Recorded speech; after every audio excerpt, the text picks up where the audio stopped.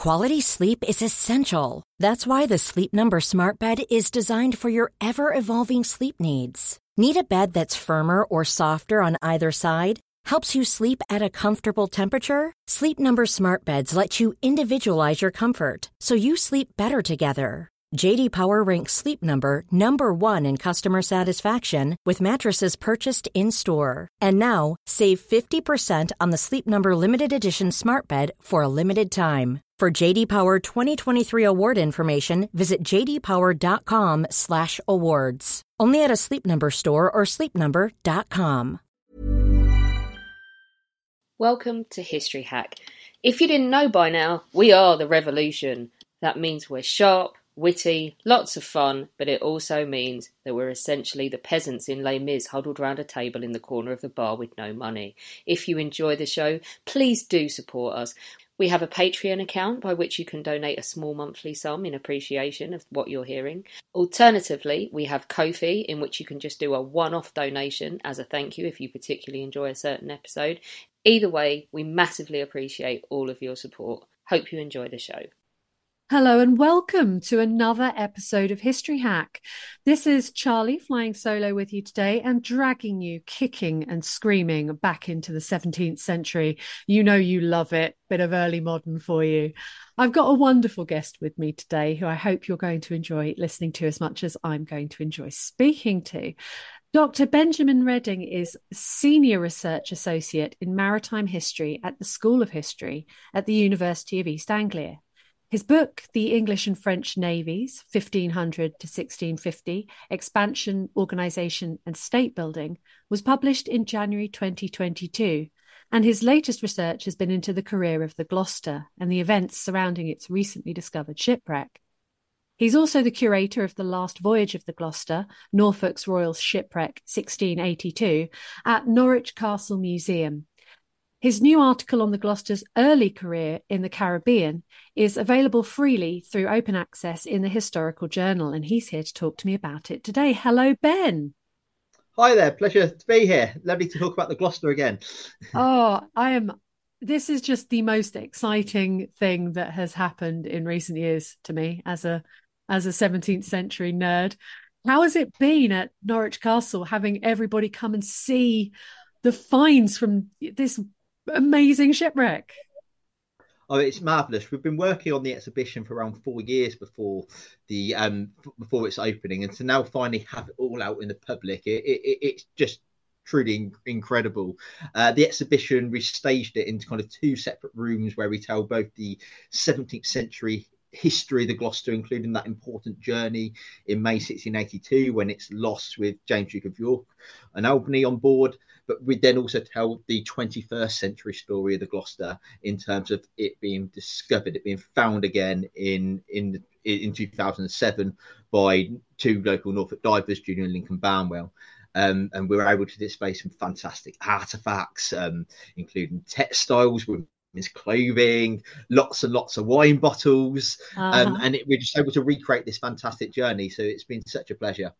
It's wonderful. It's just proved this fantastic window into the 17th century in the same way as, the excitement is very similar to the Mary Rose, do you think? Yeah, that's right. I think that's one of the wonderful things about the Gloucester, because it is a warship, and for myself as a naval historian, that's something to be really excited about, of course. But it's actually so much more about than that. When we refer to shipwrecks, in course, including the Mary Rose, they use that term time capsules, what they are, and I think that's quite appropriate with the Gloucester, because it is a warship, but it also offers all these different windows into other dimensions of the 17th century, including musicians that were on board. We have an idea of both the elite life of the nobles and aristocracy on the ship, but also those who were the average sailor and seaman. So it gives us that really lovely look into 17th century in a way that hasn't been possible before. So there's so much potential with the Gloucester going forward. Incredible. Are there any plans for a permanent exhibition at Norwich Castle or anywhere locally? Because I know that probably by the time this episode is out, the exhibition is due to be over.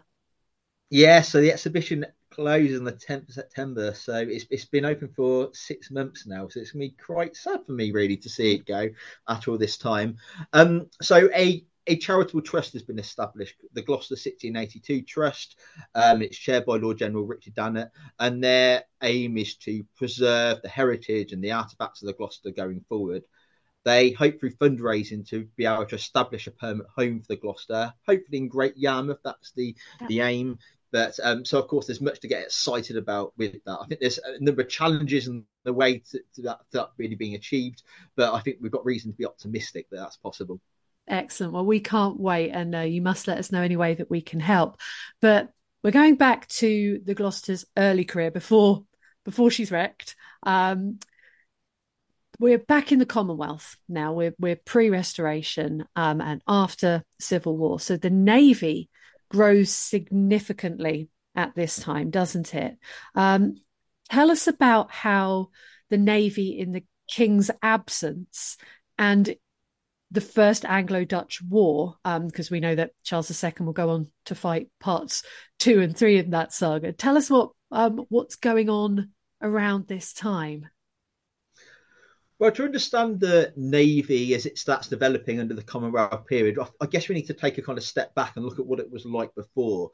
Because really, for the past 100 or so years, the Navy, which really was just the King's own personal warships, or Queen, of course, and with Elizabeth and Mary, these warships were just the monarch's own. And because of that, they were really expensive to run, and they were quite few in number. They usually averaged around about 30 to 40 at this time. Indeed, that's certainly what Charles I had as we kind of approach 1640.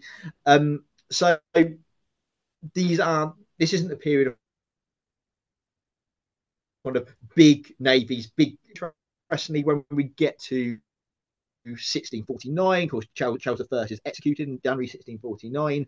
That kind of begins to change. We get a difference where the Navy changes from being the monarch's Navy to being the state's Navy, to being the Commonwealth Navy, as it comes to be known. And one benefit from that, I guess, is that England just ended a kind of large, costly civil war, and it doesn't seem to have any real intention to kind of return to peace and harmony. Instead, it wants to continue that kind of war machine that it's developed. And one way it does that is through the Navy. And it does start quite quickly after Charles is executed, expanding the fleet to the extent that in the 1650s, some 200 warships are integrated into the Navy. Many of them are prized, of course, but many of them are also built. And so we go from having fleets of 30, maybe 40 state-owned warships to having fleets of over 100. Wow. So for that, the Commonwealth regime really does contribute quite a lot to the advancement of British sea power, as it will later be known. And of course, within that, the end of the Civil War, it does lead to the First Anglo-Dutch War, which starts in 1652. And that's really a war about trade, it's usually perceived as. It comes as a result of the Navigation Acts that have passed in the previous year. And the Navigation Acts are an attempt by England to ensure that it dominates its own trade and its own colonies. It states that any trade being handled in English colonies should only be handled with English ships. So you can't go and have Dutch ships go off to, let's say, Barbados, then trade there, and then you use all these great goods and commodities for their own gain. Instead, it has to be English ships that do that trading, and that it starts to establish hostilities between England and the Dutch Republic, largely because the Dutch Republic believe in a free seas movement. It believes that no one owns the seas and it's just kind of completely open for everyone to use as its own wishes, whereas England takes quite a different stance on that. And combined, it does result in the First Anglo-Dutch War. And that's when the Gloucester comes into this and is built. Amazing. I mean, this is, I just find this fascinating, this very long-standing tradition of England owning all of the sea around around England, around the British Isles. It's all ours. The channel is ours. All of that. This kind of almost as if we planted a flag in it, and the Navigation Act being just the only purpose of that was to screw over the Dutch. Absolutely, it goes further than that as well. The famous saluting in the Channel, which, if any, as you say, it is the English Channel, and therefore any foreign ship passing through that comes across an English vessel, it has to lower its flags in salute, or else it has the chance to be fired on. There really is that concept of the waters are ours, and it's also reflected. Charles I did it. He built a ship called the Sovereign of the Seas, which, its name says it all. Yeah. There really was that perception. So what was the Western design? That your article is all about the Western design. So what was it? What did it do? Where did it go? Who led it? What's all this about? Well, that really continues the conversation we're having in respect to the Commonwealth being a war machine, and it always kind of wanting to look towards the next battle. It didn't seem to want to ever be at peace, because I guess there's this concept of war makes money, and it's opportunistic. And ironically, the Gloucester is commissioned in December 1652 to be built, so during that first Anglo-Dutch War, and it's launched in spring of 1654. But that first Anglo-Dutch War that the Gloucester's built for ends in April 1654, so it ends before the Gloucester can be used, and so it opens a question as well: what do we do with these new warships we're building? What are their purpose? And so that's when the Western design kind of develops. What should we do with all these great new warships? And the decision is made that we need to probably look west. And that's, the term Western design comes from. We finished war with the Dutch, but over in the West, Spain are doing very well at developing their own empire in the Americas. And so in summer and autumn of 1654, an English fleet starts developing around Portsmouth. And that fleet, most individuals in it aren't actually told the exact destination of where they're to go. It's kept very secretive because officially England aren't at war with Spain at the time. Although I think it's quite clear to many of the commanders and to those in Parliament that where the objective is to go. So they don't know. And in fact, in December 1654, when this huge fleet, which includes 38 of the state's own warships, actually sails to the Americas, that those individuals on board, they're not told what they're doing there. They're just told they can see where they're sailing. They're going off to the Caribbean, but they don't really know exactly what they're doing. And when they arrive in Barbados at the end of January of 1655, they still know the rise of really what they're doing there. So there's no clear mission. They're just put on a boat. Yeah, and I think that's why the term Western design really comes about.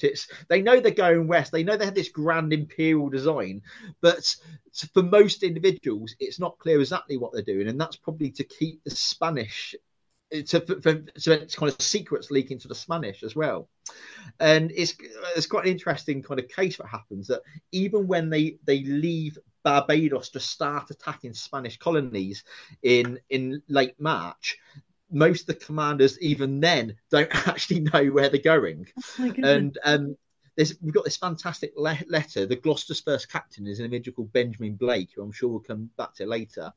And Benjamin Blake's letter survives from the admiral of the fleet, William Goodson. Sorry, not William Goodson, William Penn, his name is. And Penn writes this letter instructing all commanders to not open this letter unless they get lost and detached from the fleet.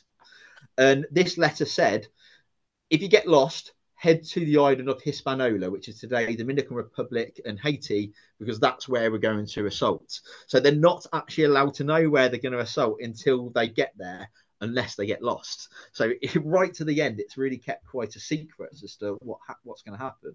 Wow. But they do decide to attack Hispaniola, which is the largest island in the Caribbean. And, well, it doesn't go very well for them, to say the least. Gosh. Wow. Okay. I want to ask about this, but you mentioned William Penn. Is he our friend William Penn who's going to go on? Is he Pennsylvania Penn? He is the father of that individual. Ah, Yes. So he is William Penn Senior, I guess we could say. But this William Penn is quite a significant figure in his own right. So as well as being the kind of admiral of this fleet, he continues in the Restoration as well. He's one of the leading kind of commanders of the fleets during the Second Anglo-Dutch War as well. So and in fact he survives and becomes quite pally's perhaps the wrong word, but he becomes a close associate with James Duke of York, who was the Lord High Admiral after 1660. So he is an important figure of this time. amazing. Gosh. So come on then, what happens at Hispaniola? I'm guessing it doesn't go brilliantly. Yeah, nothing good really is the short answer to that. They're really well prepared. That fleet of 38 warships actually expands in Jamaica. Not in Jamaica. That fleet of 38 warships expands in Barbados by incorporating lots of other kind of private vessels that are there, including some Dutch vessels that they essentially kind of steal. Yeah. And sounds very typical of the period. And so it's a large fleet, and it must be mentioned that it's not just a fleet. They've got a large army on board as well. And the idea is that they're going to attack the island of Hispaniola, in particular the city of Santo Domingo, and attempt to incorporate that island into the developing Commonwealth Empire. But it just doesn't go to plan, to say the least. Right from the start, the idea is that they're going to split the fleet up into two divisions, and half of it is going to attack the eastern side of the city of Santo Domingo, half it is going to attack the western side. And the Gloucester is part of the western contingent that's going to attack, and that contingent is led by the vice admiral of the fleet, an individual called William Goodson, who we'll come back to later. And William Goodson also has the general of the army on board, someone called Robert Venables, who's quite an important figure in this. And they decide they're going to land the army at a river about kind of slightly further west of the city, called the River Haina. But when they arrive at the River Haina, Goodson suddenly decides that the river cannot be used to land the army there, because he claims there's a chain going across the river. He claims that the weather is quite uneven and suitable for this departing of the fleet. And so instead, he continues sailing further west, and they actually land at a point called Point Nizel, which is actually about 45 miles away from where they originally agreed to land. And that's where it all just starts going wrong, because it means that the whole army needs to march overland in territory they're unaware of, marching, say, 45 miles extra with very little kind of food and water available to them. And it means that by the time that this army had started getting near to the actual city itself, it was exhausted and hadn't got the food and water to survive. And in fact, the Spanish have been quite savvy here, because even though they didn't have much of an offensive force, they knew that the English were coming, and so they poisoned all the wells around the island by dropping kind of horses' corpses and so forth in them, so they had no water available. And it just meant that the army could not survive there. So when there were minor skirmishes with the Spanish, they were exhausted and they just weren't prepared to fight. And so it just ended disastrously for them. And by the end of April, the decision had been made to abandon that assault in Hispaniola and instead to assault the far less heavily defended island of Jamaica instead, which is successful. So going back to chains across rivers, they wouldn't sail in because there was a chain across the river.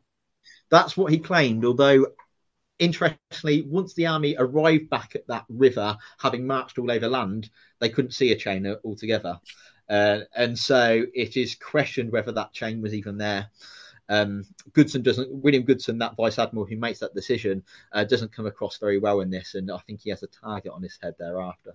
Goodness. I only ask because chains across rivers are a very sore point to 17th century boaty nerds, and there's a big shout out to our friend Chris Sams at Chatham Dock. Absolutely, yes, if only with Medway and all. It's just Yes, quite right. Chains across rivers never bothered the Dutch. Yeah. So back They to do the English though, clearly. yeah, we've obviously got it's like sort of some sort of gentleman's agreement that nope, they put a chain over it. We're not going That's over it. there. We can't go. That's it. It's a towel on a sun lounger, isn't it? Nope, can't Yeah. possibly take that. Amazing. So they failed. They failed spectacularly to take Hispaniola. So of course the logic goes, we'll go and take Jamaica. That must be easier. Penn and Venables don't hang around for long after that, do they? Mother's Day is around the corner. Find the perfect gift for the mom in your life with a stunning piece of jewelry from Blue Nile. From timeless pearls to dazzling gemstones, Blue Nile has something she'll adore. Need it fast? Most items can ship overnight. Plus, enjoy guaranteed free shipping and returns. Don't miss our special Mother's Day deals. Save big on the season's most beautiful trends. For a limited time, get up to 50% off by going to BlueNile.com. That's BlueNile.com. Hey, I'm Ryan Reynolds. At Mint Mobile, we like to do the opposite of what Big Wireless does. They charge you a lot. We charge you a little. So naturally, when they announced they'd be raising their prices due to inflation, we decided to deflate our prices due to not hating you. That's right. We're cutting the price of Mint Unlimited from $30 a month to just $15 a month. Give it a try at mintmobile.com/switch. $45 up front for 3 months plus taxes and fees. Promo rate for new customers for limited time. Unlimited more than 40 gigabytes per month. Slows full terms at mintmobile.com. No, so as you say, Jamaica is really easily taken. As soon as they arrive there, the very small kind of garrison, the Spanish garrison that's on the island, essentially flee, and they're forced to very quickly negotiate with the English and surrender the island. So great, they've at least captured something on this attempt. Not going home empty-handed. Yeah, I can't go home empty-handed, but it was very much seen as almost like a consolation prize in this. They failed to acquire that grand prize of Hispaniola, and at that time, Jamaica, it wasn't really being used by the Spanish very much, and because of that, the English didn't really perceive it as, great use at home either. Yeah. And so yes, Jamaica's captured, and very quickly, within a month, the decision is made that William Penn, the admiral, and Robert Venables, the general of the army, both decide that they're going back home. That's it. They're finished. Remember, of course, at Hispaniola, so many people have died of disease and exhaustion that the kind of English war effort isn't going particularly well. It's not in a great state, so they return. And then, although interestingly, they're not invited to return by the Parliament back at home, and they leave at the end of June 1655. But interestingly, the Gloucester remains behind, as well as a small squadron, and including that Vice Admiral William Goodson, he becomes Admiral of the fleet that remain in the Caribbean. So the individual who made that mistake at Hispaniola is still promoted essentially, and he becomes the leader of those that remain, including the overall commander of the Gloucester, with Benjamin Blake, of course, still serving as its captain. William Penn and Robert Venables head home. They do not get a good reception. This isn't great parties you succeed in this. In fact, as soon as they return home, both of them are locked in the Tower of London. Oh no. They're not, because they haven't been invited to return home. Cromwell and his associates perceive them as essentially abandoning their posts, and they shouldn't have done this. And so he locks them up. And William Penn does go on to kind of, after he's freed from the Tower, he does carry on in the Admiralty, especially under Charles II. But Robert Venables, really, that's the end for him. He's not favoured again thereafter. So maybe it's because they clearly had failed at Hispaniola, and it was a shock for that reason, and that's why they're locked up. But the argument at the time was that they were locked up for essentially disobeying orders. They shouldn't have returned home. And they're the top guys, aren't they? They're the top guys. The buck stops with guys, them. and they leave it to those lower down the ladder to carry on the Caribbean instead. So it could come across as somewhat cowardly. They're definitely very cowardly. So I'm guessing they've come home on a smaller boat or got an easy jet flight, but they've left the Gloucester there. So what does the Gloucester do after the capture of Jamaica? Well, there then develops quite an argument of what to do with the ships that remain there. Of course, Jamaica's been captured, so is the kind of main goal of the fleet to actually defend Jamaica and ensure the Spanish don't capture it again? Or should the fleet carry on and continue attacking other Spanish colonies and continue to keep expanding the Commonwealth? The problem is they're not actually given clear orders on that. And so it is left really rather open. And it results in arguments unfolding between the Gloucester's captain Benjamin Blake and William Goodson, the admiral of the fleet, over that. Interestingly, for the Gloucester, just as William Goodson's promoted to become admiral of the fleet, Benjamin Blake is appointed to become his second in command. He's appointed vice admiral. So the Gloucester's captain is vice admiral of the Caribbean fleet that remains. And the decision is made that after attempting to restore order in the fleet, there's several court-martials that take place to resolve disorder there. After that, the decision is made that they're going to continue attacking other areas, and that includes Colombia. They sail south and they attack several small villages off Colombia, and we're talking very small villages of kind of 200 people in full occupation, and because of that, they're very easily attacked. And they're burned, plundered, and then the English leave there. And that's really about it. That's all they can achieve there, largely because there's unclear orders as to what they're meant to be doing, but also because the fleet had clearly been weakened by this time. So, and it does result in large-scale arguments. What should we be doing with the fleet? Benjamin Blake, the Gloucester's captain, he strongly believes that the Navy should be used for more offensive actions. He wants to go off and attack Colombia, blockade Havana, pretty much attack wherever they can in order to secure kind of more English holdings at the loss for the Spanish, of course. But William Goodson isn't so supportive of that. He wants to stay on the island, defend Jamaica, and essentially not really use the Navy in an offensive manner. And it results in the two kind of being at heads with one another. Yeah, that's a big problem if you don't have a clear mission, because I'm sort of sat here thinking, okay, these are beautiful parts of the world, very, very lovely. But what's the end game? Do we want, is it land? Is it just to get one over on the Spanish? I suspect a little bit of both. Is there anything there that we can trade? And then to just sort of randomly go off into South America and start, is it just to see what's there? I mean, because I'm guessing this is a certain amount of still exploration of these areas, isn't it?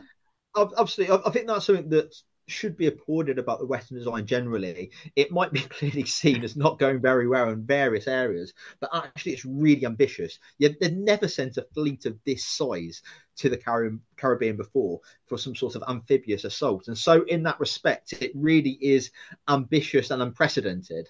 But you quite rightly say it hasn't got clear goals right from the start.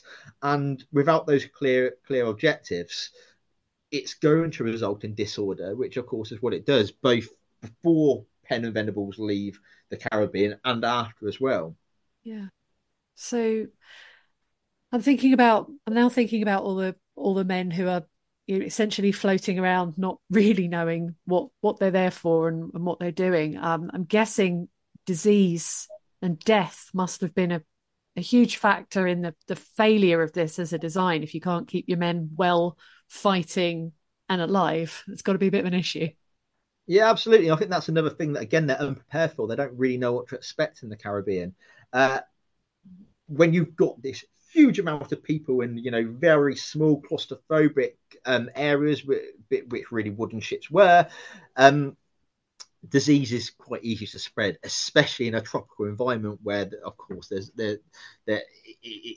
going to spread far easier.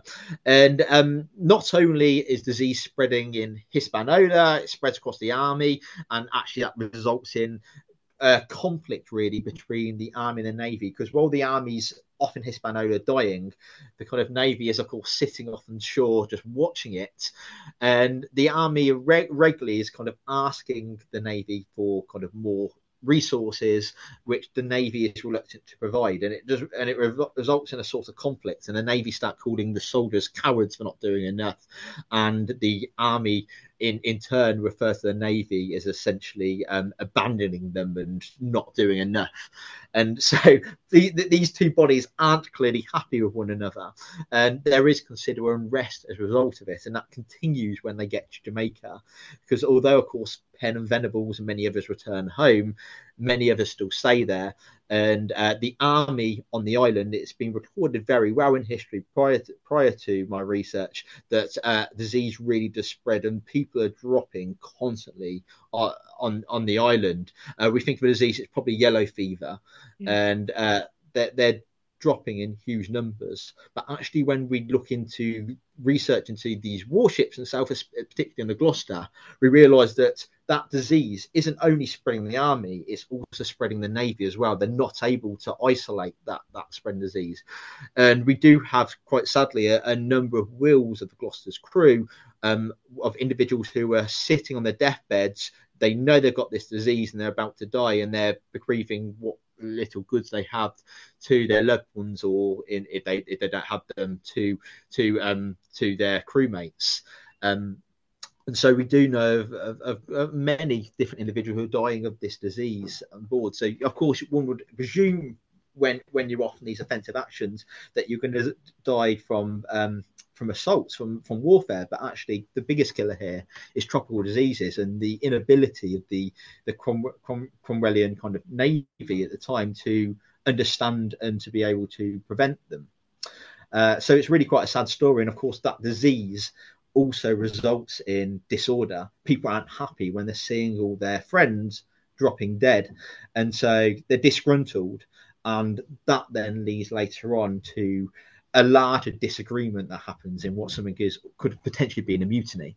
Gosh, this is, I mean, I hadn't appreciated this, but of course, when you've got a force made up of the army and the navy, they're not one unit, they're not one sort of homogenous body. They're two very separate organizations with two different structures, and they are, that they're treated differently, and they're in very different places.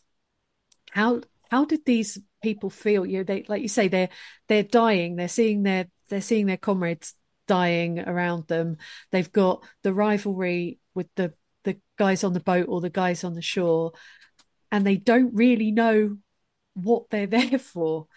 How did they feel about their mission, or lack of it? Well, I imagine they were really rather aggravated and frustrated throughout. Not only are they seeing these individuals just dropping dead all the time, but they're probably sitting there rather bored throughout. In this, and this is kind of part of the argument. If we go with Goodson's idea with the navy is for defence, and so it should be sitting on around the island, they are just going to be sitting around as a result with very little to do. They haven't got their families with them, and so of course, idleness fosters unrest, and that's really quite evident from the records as well. That's what happens. There is so much resistance. The problem is as well that when you're away in the Caribbean, you are perhaps 2 months away from any direct correspondence with those back at home. And so you can't get these clear constant orders and instructions on what you should be doing. And so it's really left to you in this completely isolated environment to decide what to do. And so it's not surprising that there is all this unrest and lack of unity over what's happening there. So let's talk about the man in charge. Let's talk about Benjamin Blake. What's he like? What kind of a man, what kind of a captain is he?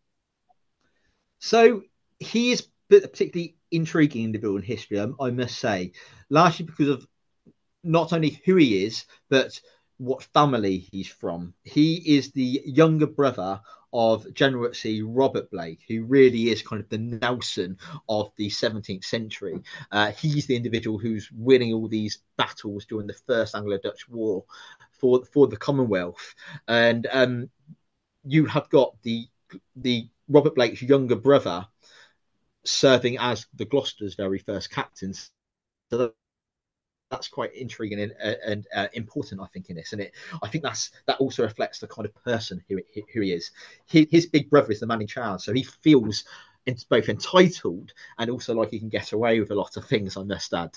Okay.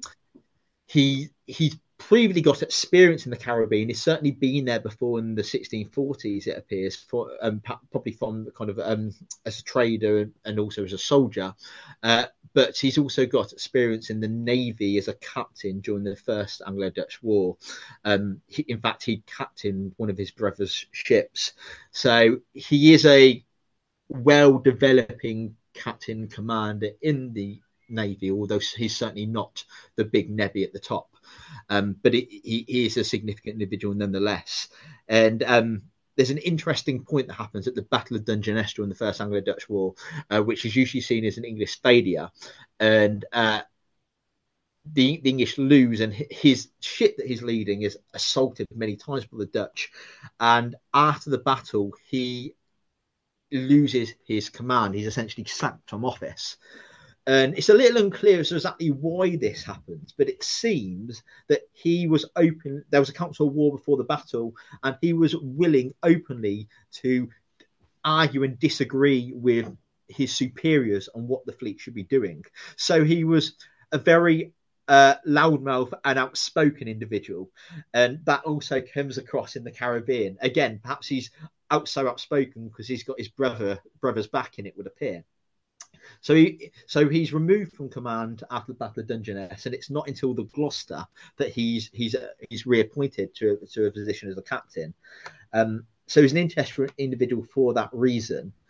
And when it comes to the Caribbean, he eventually, in Jamaica, when we've got all this unrest, disease spreading, when there's these clear arguments over what the Navy should be used for, he interestingly becomes the head of the resistance against Goodson's own beliefs that the Navy should be used for defence. He wants the Navy to be used for offence. He wants to be off attacking Colombia for the glory of the country and all. And perhaps he's also doing it for his men. He sees them bored and idle there, dying. Perhaps going off and having a clear goal is a way to kind of increase motivation and work ethic.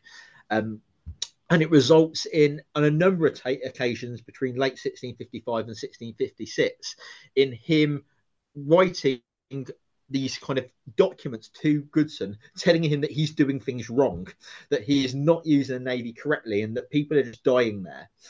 And it results in clear friction between the two.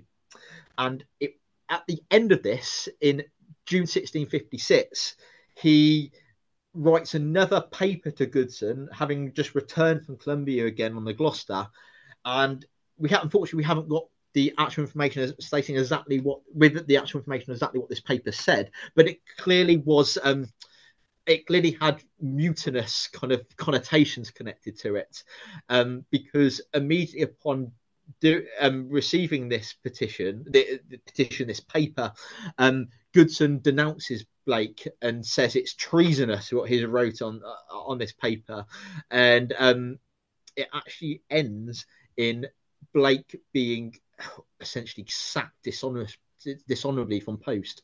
A messenger comes on board the Gloucester with a piece of paper informing Blake that he has to remove his flag as vice admiral of the ship and that he has to return home from England. So what Blake did clearly didn't please Goodson, and we do have some ideas about what actually he did say. Clearly it was connected to the fact that he didn't believe the Navy was being used correctly, but it must also have been connected to the fact that many other individuals in the fleet must have agreed with Blake. Goodson openly admitted that Blake was having these dinners and these meetings with class factions of other officers in the fleet who were in support of Blake and who he believed Blake was turning against Goodson. So really, it did have the potential to result in a large-scale mutiny in which Goodson was removed and his vice admiral could have been placed ahead of him. But Goodson was clever enough to see it coming, and he removes him from post before that was possible. Goodness, it sounds like Blake's got, he's got the real sort of need to prove himself and wanting to push forward and very much wanting to maybe outdo his brother in bravery and in achievement. But yeah, this is not happening for him. Now he's sent home. So what happens to the Gloucester after this? What happens after the summer in 1656 when the captain's been sent away? So Benjamin Blake returns home in a different vessel, the vessel called the Great Charity. The Gloucester stays in the Caribbean, and it's given a new captain, Captain Richard Newbury, who clearly seems to be more kind of inclined to agree with William Goodson's own views. So he's one of Goodson's men, probably. And the Gloucester remains there. It takes part in a kind of a blockade of Havana with no real clear results. But it really doesn't achieve anything of significance. And after Blake returns home, a month later, the Gloucester itself is also ordered to head back home. Goodson looks at the Gloucester and he considers the ship as actually being in a really poor order. It needs repairs doing to it. So it heads home to England as well, and Gloucester reaches English waters in October 1656. So it doesn't stay there for long thereafter. But the ship is, after it returns to England, and after it receives some repairs, it does continue to be used quite heavily by the Commonwealth in this newly developed Spanish war that England have clearly begun with this Western design. Gloucester sails off of the Iberian coastline, takes part in various kind of minor skirmishes there. It is a heavily used warship for the rest of the Commonwealth regime. Amazing. So it always feels a little bit of a strange thing to say, because obviously we know that empire wasn't a good thing for people, and it's not sort of ever to be seen necessarily as a huge success. But would it be fair to call the Western design a Cromwellian favour? Because all I'm seeing out of this is, do we keep hold of Jamaica because we'd got that, and we've managed to start a war with the Spanish. So I'm not seeing a huge success here. Well, it's often described by historians as almost like the most successful failure in history. It didn't achieve its grand objectives. It didn't have any grand objectives. It didn't have any, exactly. It was really quite unclear what it was really designed to do, except from we're going to aggravate the Spanish in the area. Yeah. That seemed to be what their idea was, and hopefully to expand to strengthen the Commonwealth as a result. Yeah. Except from that, it really was quite unclear, it would seem. So really it was a successful failure. And what I mean by that is Jamaica was perceived at the time as a consolation prize. At home, this was seen as a big defeat, as a loss. In fact, they attempted to spin it with propaganda. There was claims that upon arriving in the Caribbean, the English fleet immediately captured a great ship, a Spanish ship, full of gold, and everything was marvellous from the start. Of course, that was a complete lie and never happened. And Jamaica really is the only kind of selling point for them here. And even that, as I say, it's a consolation prize, and therefore it's seen as a successful failure. And what we really mean with that is, Jamaica at the time wasn't used very much for the Spanish, but of course later Jamaica becomes absolutely essential to the development of the British Empire, and to trade in the area. Of course, that has hugely negative connotations of what happens as a result with empire, but for the idea of British expansion and strengthening, Jamaica is really important for British history, for empire building. So it is a successful failure in that respect. Although certainly at the time for Cromwell, I don't think it was perceived that way. And often the Western design is looked at as being almost the beginning of the end for the Cromwellian regime. Before that, it was almost perceived to be unstoppable, as invincible. It was winning everything. It beat the king. It had a large-scale permanent army and navy. It beat the Dutch. What couldn't it do? and it turns out what it couldn't do is actually this hugely ambitious scheme to travel across the Atlantic and have a large naval force sustain itself there in strength. Clearly, it was unsuccessful in that, and I think the Cromwellian regime perhaps had a reality check thereafter. Since they thought that they were smiled on by God, and that every enterprise they went into would be successful because that was what God wanted. And that's a slight, like you say, bit of a reality check that perhaps you're not so blessed as you think. I think so, yeah, absolutely. There's clear disorder and anarchy in the Commonwealth that is often covered up through things like religion. There's no clear religious policy at this time. It seems like a free fall as long as you're not Catholic. And of course, it's the Catholics who seem to perhaps win in the Western Design by rebuffing the English effort in Hispaniola. So yes, it's not all sunshine and roses, I think, at this time. Well, thank you so much for coming and telling us all about it today, Ben. It's so exciting watching your research and knowing that there's probably so many more secrets yet to be revealed in that shipwreck, and we may learn a lot more very soon. Absolutely. We're so lucky and privileged with the Gloucester, and that it is such an important warship to both national and global history. Amazing. Where can we follow your discoveries and your adventures? So we have a website, www.gloucestershipwreck.co.uk, which you can find out all about the research we're doing at UEA with my colleague Professor Claire Jarrett on this project.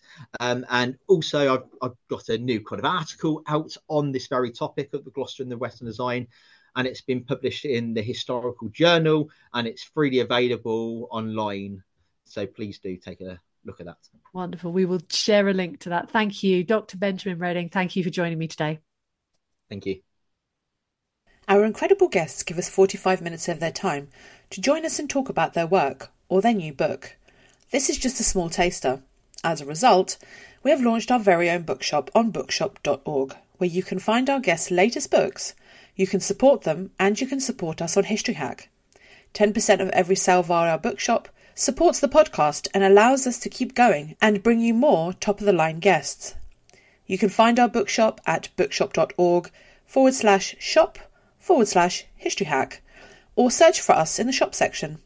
Thank you so much for your continued support. We really appreciate our listeners and supporters. So make sure you get down to the bookshop and grab yourselves a new book. This Mother's Day, treat mom to healthy, glowing skin with Osea's limited edition skincare sets. Osea has been making clean, seaweed-infused products for nearly 30 years. Their advanced eye care duo brightens and firms skin around your eyes, while the Golden Glow Body Trio nourishes and smooths skin all over. Go to OSEAMalibu.com and use code MOM for 10% off your first order site-wide.